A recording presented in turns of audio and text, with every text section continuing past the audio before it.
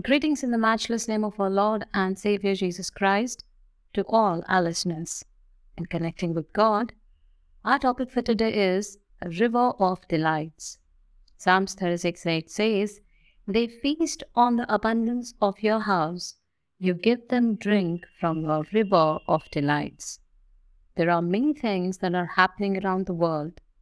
We hear of natural calamities, injustice, accidents, and most of all, each one of us is battling with the challenges with them.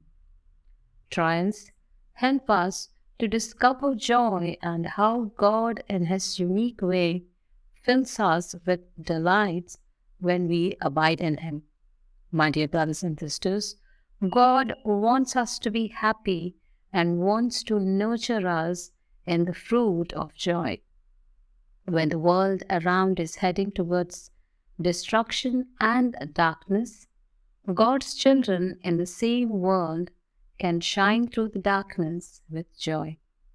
Jesus is ready to nurture us in the river of delights because we are His children.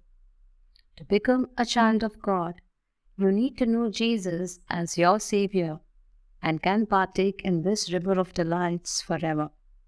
Let this be your prayer today. Let the water that flows in your river of delights well up in me. Amen. God bless you.